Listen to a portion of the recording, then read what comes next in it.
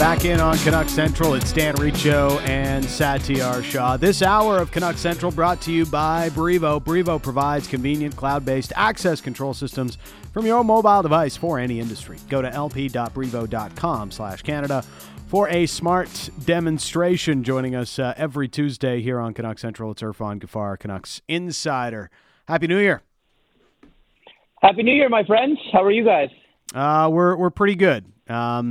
I'm hoping for my sake that the New Year is better to Manchester United and Chelsea, so I have happier friends around town.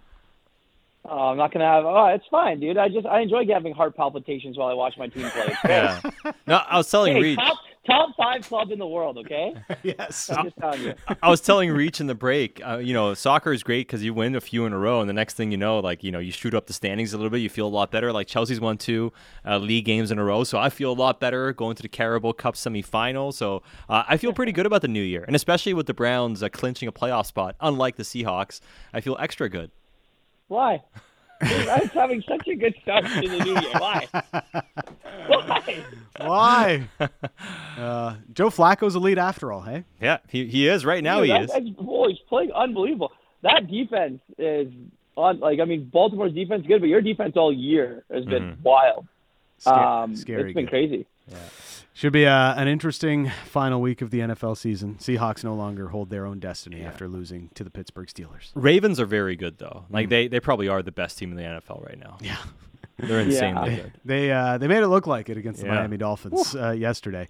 I'm kind of like workshopping a little bit of a take that the Canucks are the Miami Dolphins of the NHL, where they can beat up teams that are kind of similar to them in talent-wise, but when they step up a level, they tend to have a little bit more trouble. Agree or disagree? Who's Tua? If you're gonna make that, who's Tua? Who's Tua? That's tough because he's I guess he's Andre Kuzmenko because he could be pretty good some days and not so good other days. That's fair. Very fair. But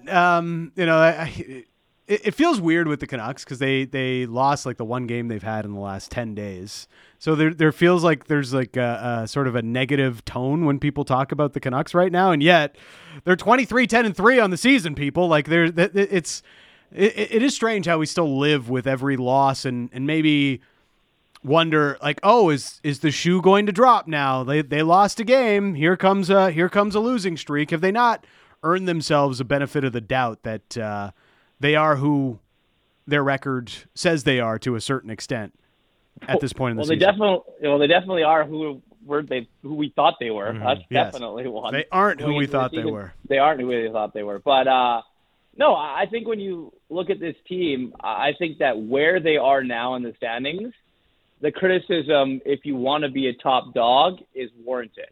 If you lose a bad game and you're giving up goals, 4 goals, 3 goals, you have to talk about it if you're a top team in the NHL. Because if they were, halfway in the standings or maybe even a third of the way to the bottom, we probably wouldn't be talking about it that much. And I think that when you're the top dog, you're going to get the opposing team's best game night in and night out, and the results matter. I mean, look, the Vancouver Canucks have definitely gifted themselves plenty of wins in the bank. They've got a lot of them stuck up in the Tupperware and the top shelf for days on end, a lot of leftover wins that the Vancouver Canucks team can have here over the course of the next few months of the regular season. But I think the criticism is warranted because they're playing so well. And I think that if you're them, you probably don't like hearing the questions, but it's a good thing because that means you've done something right. And, the thing, too, about, how things have gone and how people feel about the team, and obviously, people have to be convinced in the playoffs as well, and that's ultimately what has people really buying in over a number of years, and hopefully that happens this year. But in terms of even how the team is viewed internally, I don't think they're looking at it and saying, man, we have the finished article here. We feel really good about where we're at. We're ahead of schedule, and let's go. I think it's still very much, hey, are they for real? And what else can we do to improve this team? I think every day it's still very much, what can we do to make this team better, as opposed to looking at this and feeling satisfied.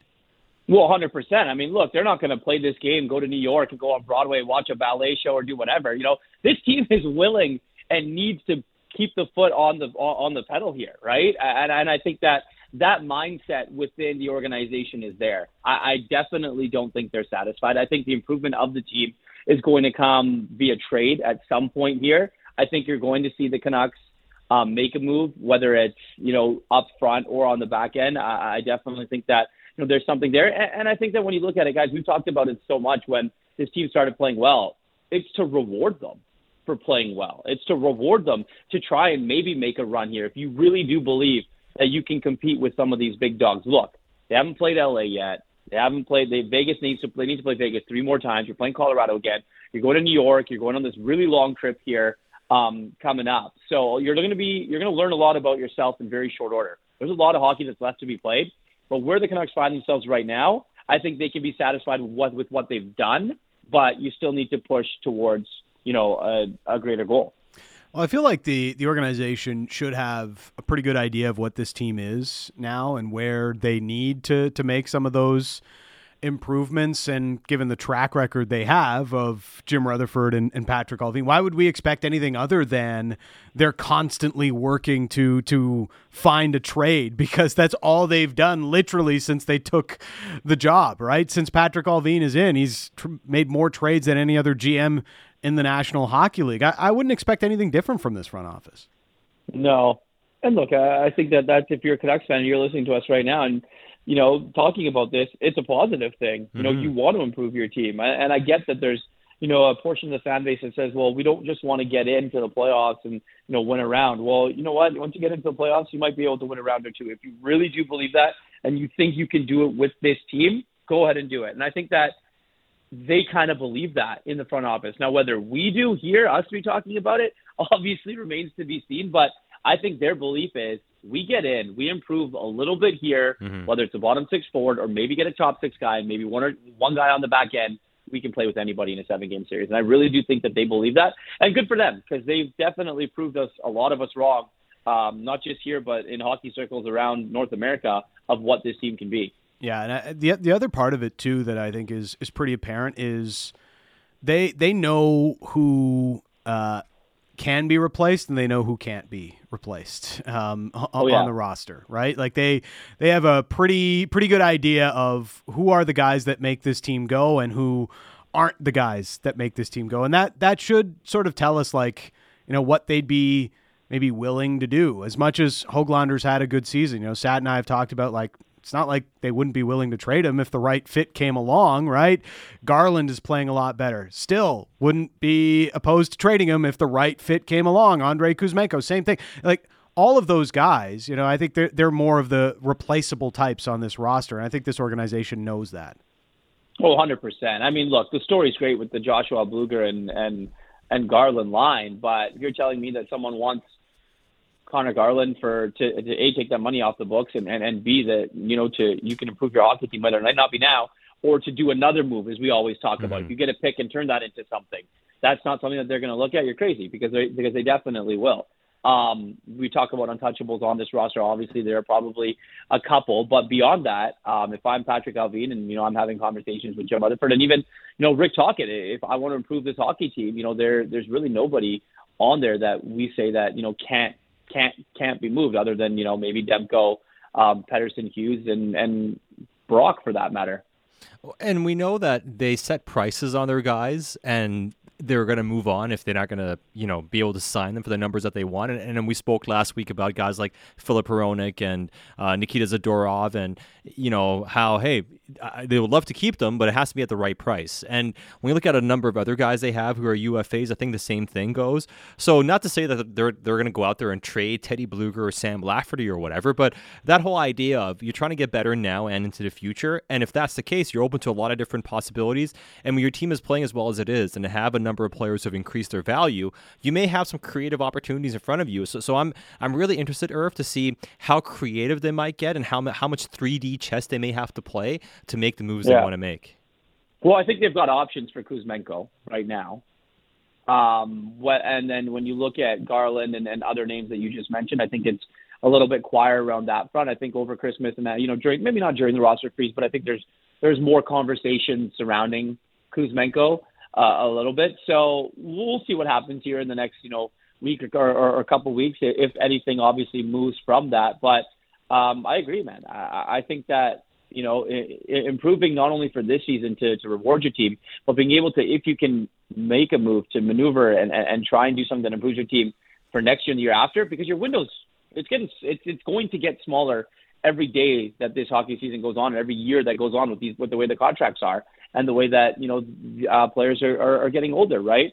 So your core is here, your core is under contract. Why not go? You have to go and try and make a move for it.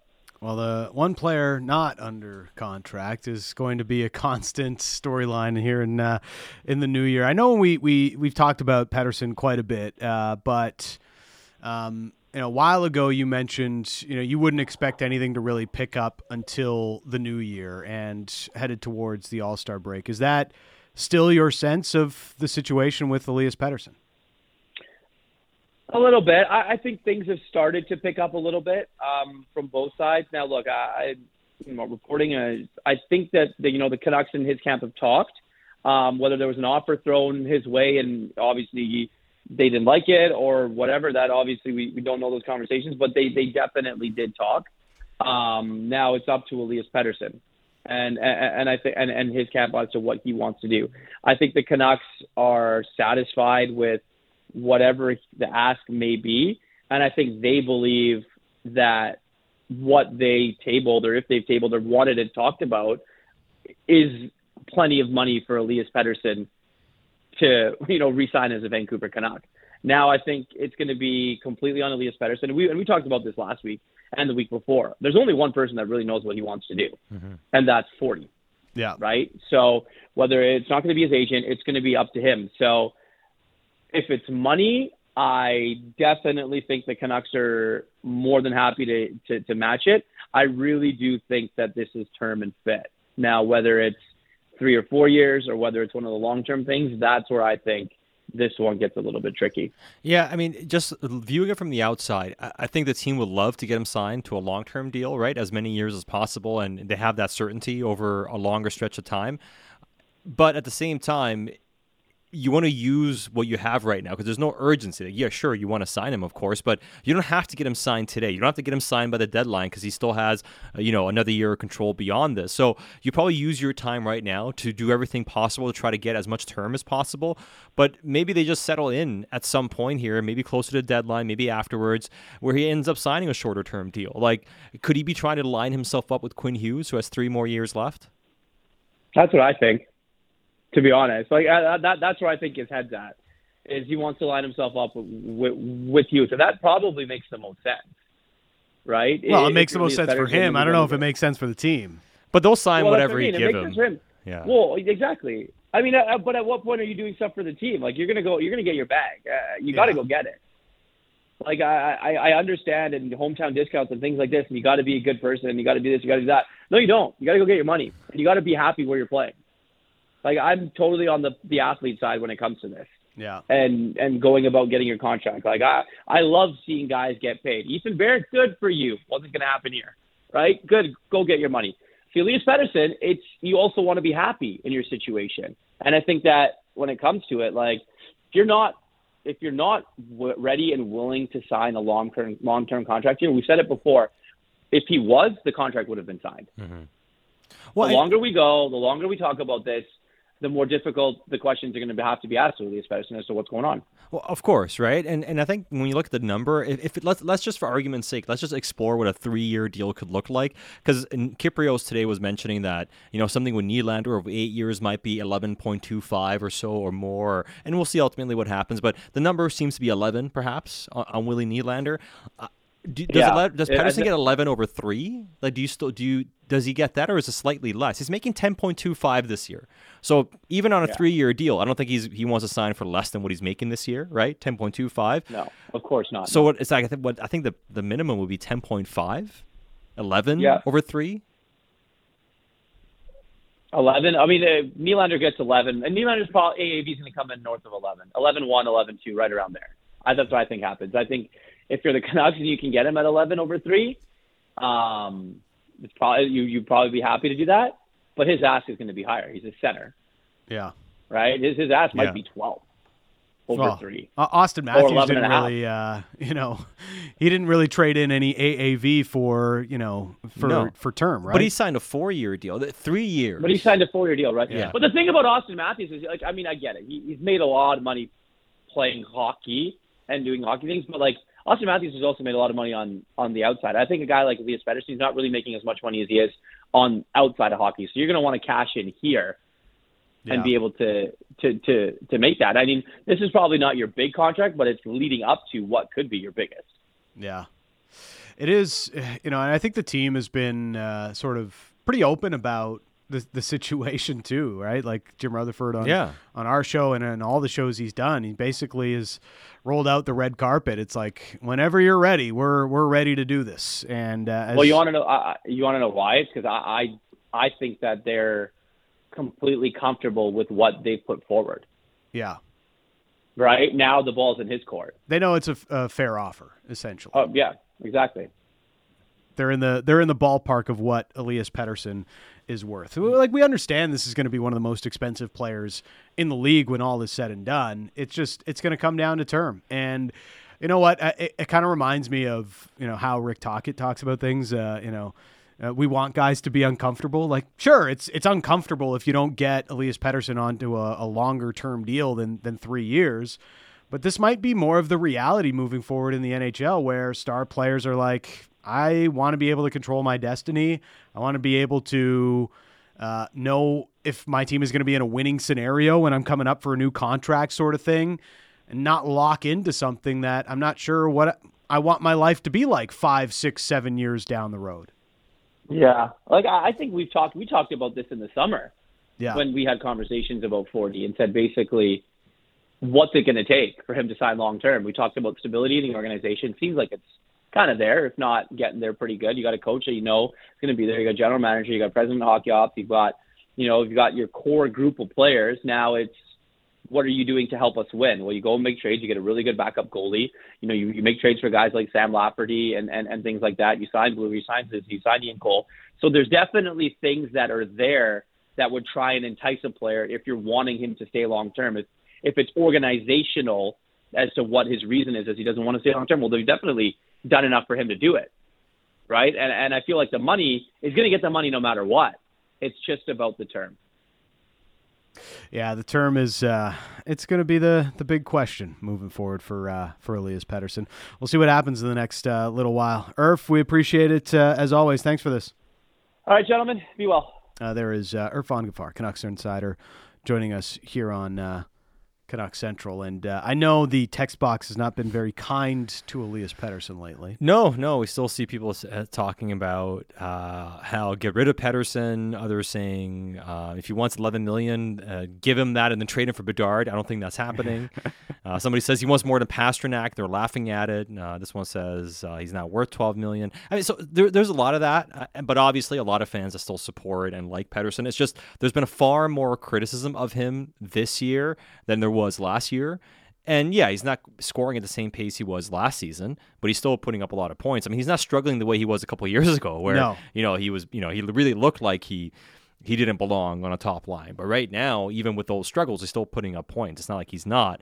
But there has been a bit of a shift in terms of expectations. And the fact that his contract has not yet been signed, the perception of that fans have, whether it's fair or unfair, is one of, hey, does this guy really want to be here or not? And if he wants to be here and wants all this money, then he better play better than he is right now. And I think there's a lot of that going on as well. I just hope they get the deal done and over with. And, we just kind of move forward with it, because it's getting to a point sometimes where the Canucks win and people are just mad at Pettersson for falling down 2 or 3 times. Yeah. If William Nylander does sign $11+ million, it's going to be hard to keep Pettersson's number. He's a center, and he scored more than, like, the most points William Nylander has had in a season doesn't match Pettersson yet. Yeah. Like, I mean, this year he's going to have a big year, Nylander is, right? Like 48 points, but he's never hit 90 points before. He's hit 40 goals, something Pettersson hasn't done, so that's something he's done a bit more of. Yeah. But overall points playing center, I mean, I can see how Vancouver views Pettersson as more the Pasternak type, and also people don't even think that, but 11.25 potentially, as opposed to the 12 to 13 million that maybe some people view it as. So if you miss that with Irfan Gaffar essentially saying discussions have started, and it's more about figuring out what the term could look like for Elias Pettersson and a new contract with the Vancouver Canucks.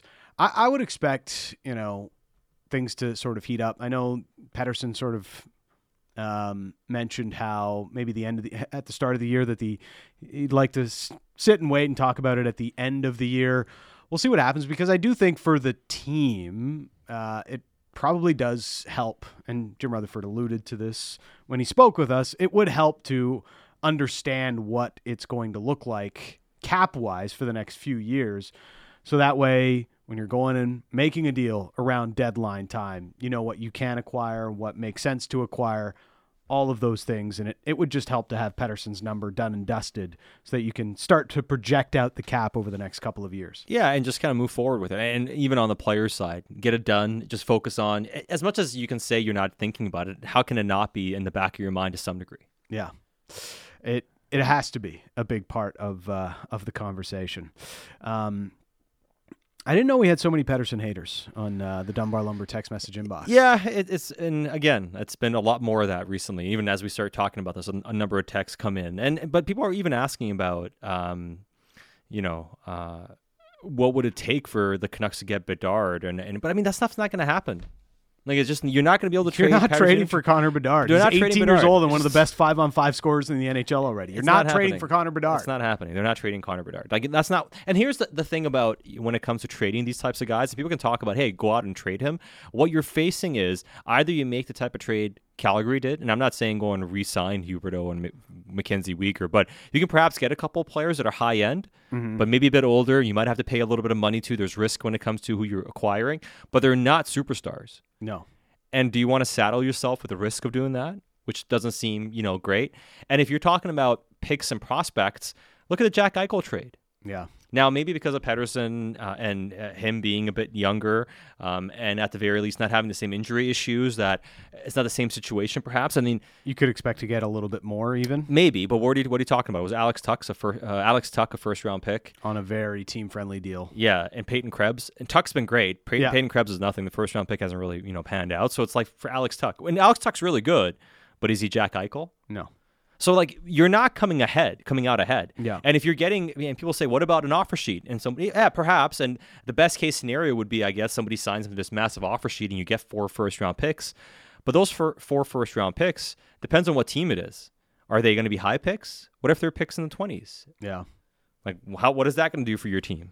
Generally, if you're trading a player to a contender, that pick is going to be in the 20s, and those aren't the most valuable first-round picks. No, so I mean, you're probably not getting a player of his caliber back, and you're probably not getting a draft pick that's going to yield you that player anyways. It's like what I said, like we talked about with Irf. This organization understands who their replaceable players are and who their irreplaceable players are, or who the players are that are more difficult to replace, and we all know who they are. It's very obvious. Elias Pettersson is one of those guys. Yeah. Well, I mean, and 100%. Somebody, I think Mike is texting in and saying, people aren't EP haters. If media fawn over him and are fanboys. No, I mean, there's a difference between saying, hey, he's worth 10 million or 11 million. And there's a difference between people saying, like, he sucks. Yes. And other things. I mean, those are the things we're talking about. This one says 12 million to fall down 3 to 4 times a shift. Like, give me a break. If Pettersson signs, it's going to be the worst signing in club history. Bank it. I mean, these are the text messages we're referring to. We don't even read all of these, but that's the level of frustration. And yeah, I mean, you can have legitimate criticism. I mean, Pettersson hasn't played his best the last little bit. No, he has not. He hasn't. I think it's fair to talk about his game not being at the level you expect it to be, but him not being at the level you expect him to be still been productive, right? Like he can be better, but we're not talking about a guy who has been under a point per game the past 12, 13 games. No. He's still productive in that standpoint. He can be a lot better, though. And I think it's fair to wonder, if you sign him to a contract worth 11, 12 million, is he truly going to be able to live up to it? Is he more of a $9, $10 million player when you really think about it? Will he score enough goals and get to the 40-goal mark to really be worth that type of money? All fair questions. We can have that discussion. There's a difference between having that discussion about his real value as opposed to saying, hey, if they sign him, it's going to be the worst contract in team history. Yeah, and you can compare if you want to Jack Eichel or Matt Barzal or whomever these other guys are. They signed those contracts a couple of years ago now, long time ago now for Jack Eichel especially. So a little bit unfair to point at those numbers and relate it to Elias Pettersson, who is coming up for a new deal when the salary cap is about to really increase as well in the National Hockey League this summer. Dan Riccio, Satyar Shah. You are listening to Canuck Central.